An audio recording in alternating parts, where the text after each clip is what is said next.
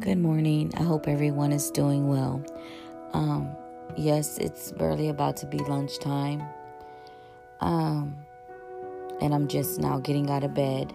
I've been going to bed like around, I want to say 5 in the morning, just tossing and turning and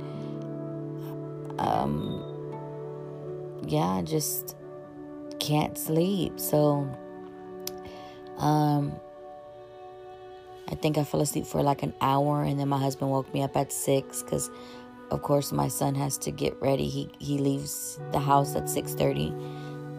My husband takes him to school, and my daughter was on her way to school. Yesterday I had a visit from somebody from my daughter's school. I want to say a social worker. My daughter is in the 10th grade, and this virtual learning is not working for her.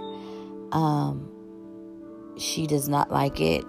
She gets distracted very easily here at home, and she doesn't want to go to school. I really don't want her to go to school because of the virus.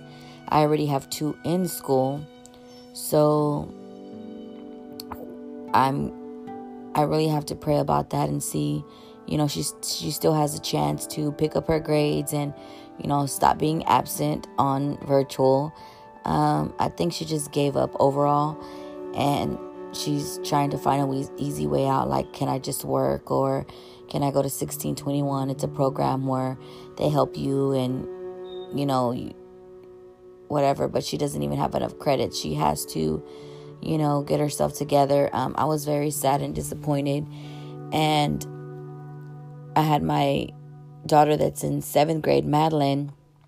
She didn't go to school Monday through Thursday, and today was her first day going back because one of her friends had the virus and was at the school, and I guess it started to freak her out, and she really didn't want to go back to school. So my husband's like, yeah, don't send her, the virus is out there.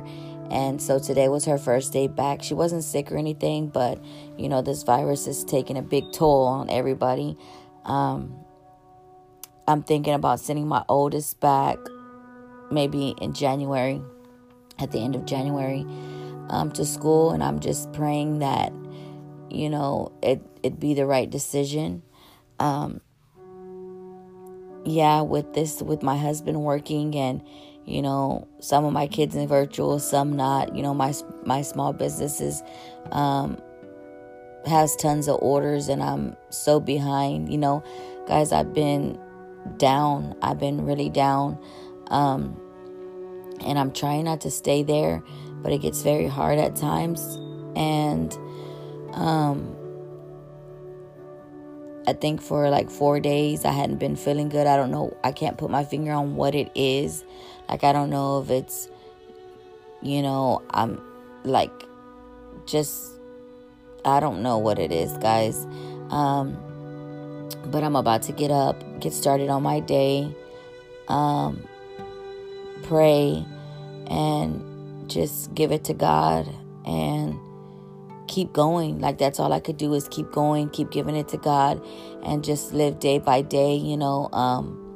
It's hard. It's hard. I feel stuck at times, but I know God has a plan for me, and I know God doesn't want me to be like this every day.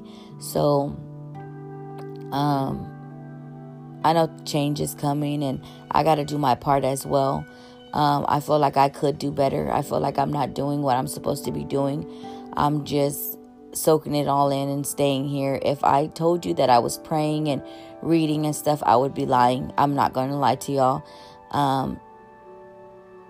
When sadness and depression hit me, it hits me hard. So I really don't get out of bed. I really don't do much. And then, towards the end of the day, I try to get up and get everything done that I have to get done, that's a must. And then I lay back down in bed. So, I don't want to do that today. So I am going to get up, shower,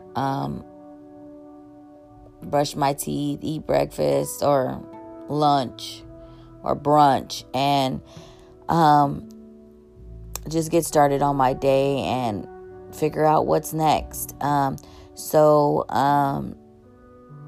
I will talk to you guys tomorrow. Keep me in prayer. I have 1,001 things going on and they don't look good. But there is a big God, and there's no reason why I shouldn't call on him. So keep me in prayer, guys. I'll see you tomorrow.